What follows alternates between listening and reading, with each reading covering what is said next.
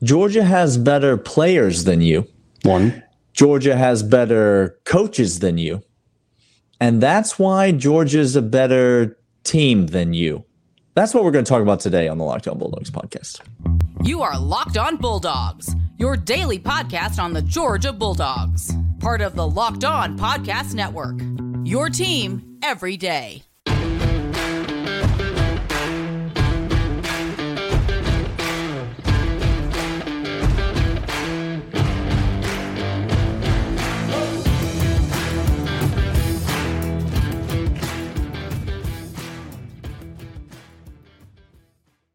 Hello. This is Locked On Bulldogs. We are glad to be here, your team every single day, covering Georgia football, which, by the way, is in the hayest of heydays. Daniel, it's in the golden era. Kirby Smart's the greatest coach. Don't come at me for anything. All of you, and we have receipts, who said he shouldn't be here. He's going to take a step back, yada, yada. Just out the back door. I have no time for you. We're talking about how we have better players, and Kirby said it. And by the way, that wasn't a slight at Oregon. That was helping his friend out. If you don't understand that, get a life. And secondly, it's the most factual based thing ever. Please, someone argue me that we don't have better players. Like, try that one really quick. Daniel, whiskey isn't good. You can say stupid things. Doesn't mean it's true. Okay. I think our country is basically built on that principle. So. That's the one principle that unites everybody one together. Thing that we can all agree on. All right, we're going to talk about how we have better players, better coaches, and then lastly, in our third segment, we might talk about what we didn't like. But Daniel, let's start with some players that we saw that balled out, and we talked about the tight end group, and we talked about receiving. But may I just tell you, and I hate to belabor the point, I really, really do, but it's really, really emphatic and important for us to know. I don't hate it. No, he does not hate it. Our wide receivers are so deep, it's filthy. Our wide receivers are so talented, it's absurd. Our wide receivers are here for the long run, and A.D. Mitchell's going to go ahead and get himself up into that first round, up into that high echelon of top wide receiver. Ladd McConkey is going to get himself a huge payday as well, because those two are two of the better SEC wide receivers, nay, national wide receivers. And here's the thing that they do better than anybody else. And this, we've said this for years. Why is Chris Conley one of our favorite wide receivers ever at the University of Georgia, Daniel? Because when you threw him the ball, he caught the ball. Point one. Point two, do you know what he did when he wasn't catching the football? When you threw the ball to other people, he moved the people in front of them so that the one guy could go. Yes. A.D. Mitchell took an Oregon DB and made him look like a 5-year-old that was facing a tidal wave for the very first time in his entire life and had no clue what to do with his body. Just at Whitewater, and he is just getting strewn around the wave pool. I'm talking about like just heaved out of the pool. It's these wide receivers are unselfish, because the selfish ones all left. By the way, today is list day. By the way, we're making lists of three. These wide receivers are talented. Yep. These wide receivers are explosive. A.D. Mitchell is Devontae Smith, and Ladd McConkey is a rich man's Hunter Renfrow. You understand what I'm trying to say? Do you see what he did there? Hunter Renfrow was the poor version of Ladd McConkey. Hunter Renfrow played 10 years in college football. Yeah, and now is working on 20 years in the NFL, basically. That's what he's doing. And he's 28 years old. I don't know how it happens. The math checks out. Math checks out. The wide receivers I love on this team. And listen, you talk to me about Georgia doesn't have enough wide receivers. Georgia has a good depth. How many people does your team throw the ball to? Like, let's just list. How many people is it? Because I've got 2 tight ends. Yep. You just listed 2 wide receivers. Yep. And then I'll give you Kenny Mack. Okay, Daniel, go there. There's 5. There's 5 guys. Yeah. Alabama only had 2 last year. We know that for a fact. They told us. They told us we don't have anybody else on the team that's only had possible 2 of catching. people that could catch the ball. Correct. I just listed 5. Kenny McIntosh, Clint. Go. Come on. Cue it. Thank you. Thank you. The apology music time needs this year come roaring out. But executive producer intern Michael, cue the formal apology music, because Kenny McIntosh, I'm sorry. Listen, sometimes I just feel so many feelings. Sometimes I get so scared. You know, I get so scared. I don't know. Being a fan is hard. What I want. But Kenny McIntosh is a weapon. He is a bona fide stud in this offense. And Todd Monken finally has said, you know what? It was so much fun with James Cook. I think we're just going to run it back with this guy, Kenny McIntosh. And it's going to be really fun to watch this year, because in space with the ball in his hands, Kenny McIntosh might be Georgia's most dynamic weapon. In space, he is. Let me tell you this right now. It's not might be. He is. You saw that Reggie Bush-esque sideline stop, did you not? Okay, I did. Guys, that doesn't happen normally in football. The vision is there. I saw no negative plays from him. Even on the play on that screen over to the boundary side where he was going to get tackled for a loss, he put his shoulder down and started falling forward, Daniel, because he said, I just got to get yards right now. Last year, Kenny Mack would have tried to dance and try to make a couple guys miss 3 yards behind the line of scrimmage and get a 5-yard, 6-yard loss. He didn't do that. Kenny Mack is the real deal. And I'm going to tell you right now, the range by which Kenny Mack can be used in this offense is wider than any other running back on this team.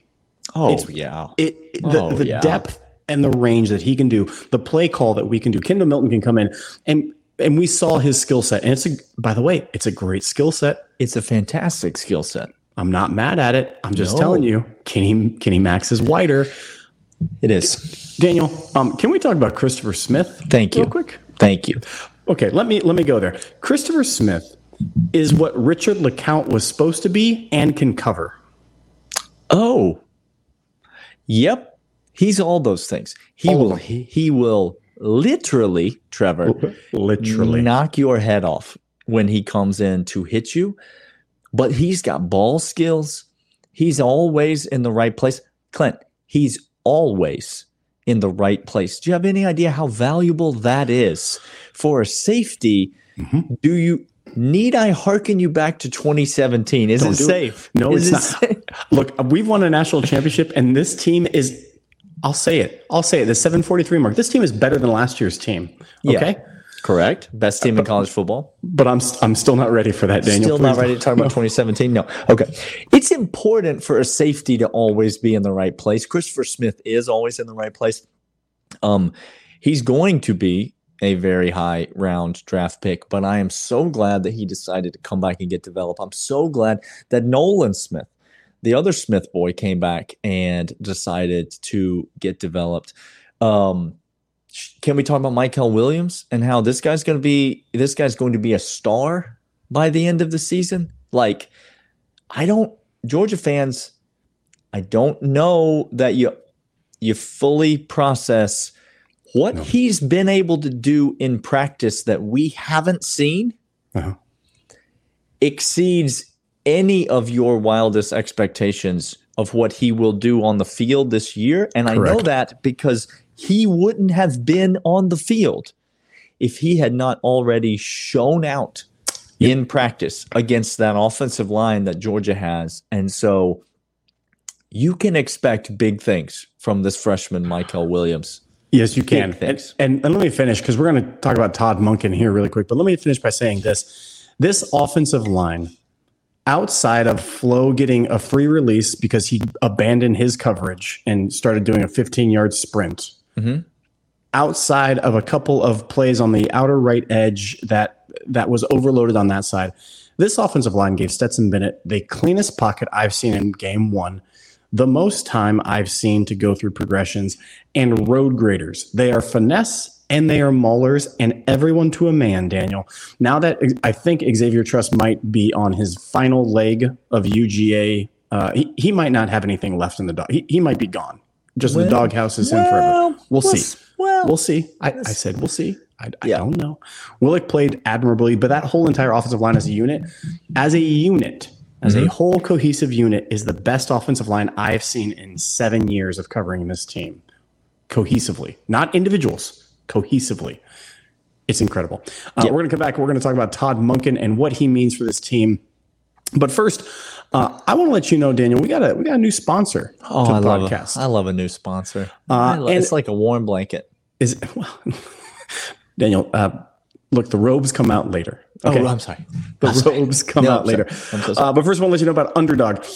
Underdog is the easiest and most fun way to spice up your season. Underdog Fantasy and their pick'em games for college football is back. Just look at your favorite Bulldogs and stats. Pick whether you think they will end up with higher or lower. That's it. You look at the stats and you say, will Stetson Bennett throw more than 350 yards? If you said yes, Daniel, cha-ching, you would have cash. And you win up to 20 times your money in a single night. Underdog keeps it safe and simple and easy to use website and mobile apps. Pick between 2 to 5 players, your pick'em slip. Get all your picks right, and you'll take home some cold hard cash. It's that simple. And it's just started. Underdog will double your first deposit up to $100. Use promo code Locked On. Deposit up to $100. Get $100 for free. That's Underdog Fantasy, promo code Locked On. I do love free things, Clint. Free is good, Daniel. Do you know what's free to you and I? Tell me. Watching Todd Monken's offense. You don't have to pay a dime. And we should be charged for watching this thing, Daniel, because it's explosive everywhere. It's exquisite. It is a thing of rare and unmistakable beauty. There are so many players that made plays in this game, but we thought it would not be right if we continued to just focus on players because, to me, the person who had the best game, that maybe compared to any other game that they've ever had, is Stetson Bennett, followed immediately by Todd Monken. It's that combination. I have 2 points to make about Todd Monken, Clint. Point number one, 3 points. Point number one, we already made yesterday. We said it in passing. Enjoy Todd Monken, Georgia fans, because you have 14 more games with Todd Monken. Then he gone. He off to a head coaching vacancy somewhere. Maybe he'll go to LSU, Daniel. I don't know. Who's to say? Oh, no. Okay. Oh, boy. I got rattled. Now, here are my points about Todd Monken. Number one, there was a lot of talk about Dan Lanning this week, Clint. Did you hear it? Did you hear any talk about all of it? Did you know that Dan Lanning used to be a former Kirby Smart assistant? And therefore, he knows he's got inside information into all the players. Did you know that? So, he would probably be more aware of what Todd Monken was going to do than anyone else on the planet. He knows what everybody else is going to do. Do you know what narrative I did not hear one time this week? That Todd Monken knows what Dan Lanning is going to do? I didn't hear Todd Monken's name mentioned when it came to the coaches in this game, Clint. So, do you think that Todd Monken maybe took that to heart? Do you think that was something that maybe got him a little motivated? I'm not saying Todd Monken doesn't like Dan Lanning. It seems like everybody that hangs out with Dan Lanning likes Dan Lanning. He's a likable guy. But don't you think that there was part of Todd Monken in this game that just said, okay, young pup, and you enjoying your first head coaching vacancy? Are you having fun over there? Well, watch this. Watch what we're about to do over here. Todd Monken is the same, Daniel, as George Clooney in the Ocean's movie, where he steals the cash from the casino guy. Mm-hmm. And then he donates it to a camp on the Oprah Winfrey Show. And he just rubs his face in it. And you can't point and be like, oh, this is mean. This is cruel. It's like, well, yeah, I deserve that. That's what Todd Monken was like in this game. That touchdown Ladd McConkey ran in, that play design with that play design that got Brock Bowers the ball early, but then he came back later and said, Brock, I'm having you lead block on one side all the way through, and you're going to road grade for Ladd McConkey, for a wide receiver that didn't leave, for a tight end I was told is the best offensive weapon, and I know he's the best offensive weapon. I believe this 100%. I'm going to have him block, I'm going to have Ladd score, and I'm going to have Big O lead the charge. He was in the bag deep with his plays, Daniel. There was a play third quarter that had no business being ran. We texted about it. That was just simply there to go on film for every other coach to have to plan against. Yeah, Todd Monken was deep in the bag, Clint. He called an unbelievable game, and you just kind of get the feeling, and this kind of goes into my second point, that Todd Monken is really coming into his own at the University of Georgia. Yes, sir. The new car smell has worn off.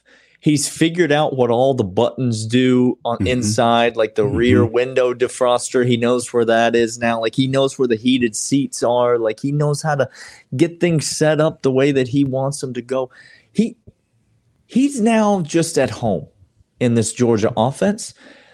And I don't think enough is being said about the connection between Stetson Bennett's offseason as QB1 under Todd Monken and the level to which Stetson Bennett played. People are talking about this angle from a confidence standpoint. Let me explain to you the one thing Stetson Bennett has never lacked: confidence. Anybody who's ever known or seen or read an interview or done anything regarding Stetson Bennett knows that this kid has what many would call a ridiculous confidence in himself. He's got some chutzpah going on, Daniel. He has an absurd confidence in himself.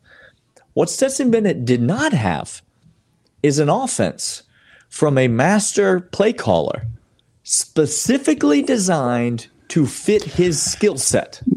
Thank you. Thank you, Daniel. Thank you. And that's what we have in 2022. And that's what makes me think this might not be a flash in the pan, Clint. This is what we're here to see, because Stetson does some things really well. And Todd Monken knows that. And it ain't JT Daniels' show and all of a sudden Stetson Bennett's trying to come in there. This is Todd Monken saying, like, what does my quarterback do really well? What do my weapons do really well? Okay, let's do that then. Let's keep doing that over and over. I don't know. That sounds great to me. You're exactly right. Daniel, your third point on Todd Monken. That was my third point. Okay, my first point was he's leaving. Okay, yeah, that's right. He's gone. Thank you. I forgot about that. Todd Monken is the best offense. Look, again, we had Jimmy C not too long ago calling plays. Okay, I mentioned 2017 and I got reprimanded, but you're out here bringing up James Coley? Is that what you're doing? That's what I'm doing. On this podcast? On my podcast? I know, on your podcast. I'm sorry. He will outclass any defensive coordinator. You name the DC, and you give me Todd Monken on the other side, and I will take Todd Monken every single time. My confidence meter against Alabama in the SEC championship is skyrocketing right now. What about a washed-up head coach who's over the hill that used to be a defensive coordinator? I'm asking for a friend.